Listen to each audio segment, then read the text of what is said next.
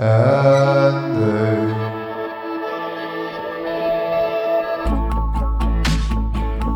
that conducted Paul brought him unto Athens, and receiving a commandment unto Silas and Timotheus for to come to him with all speed. They departed now while Paul waited for them at Athens. The Spirit was stirring him when he saw the city wholly given to idolatry.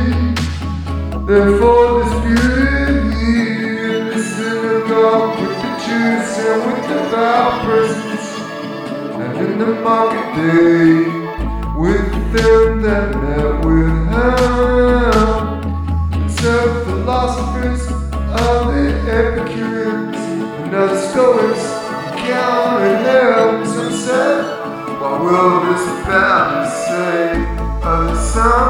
He seems to be a setter for the strange gods, because he preached unto them Jesus and the resurrection.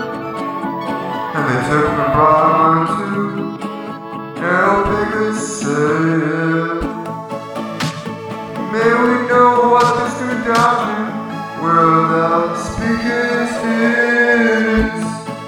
Thou bringest certain strange things to our ears. May we know therefore what these things mean.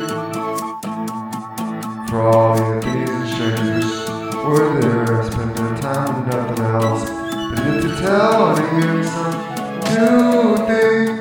And Paul stood in the midst of Mars Hill and said, ye men of Athens, I perceive that all things ye are too superstitious.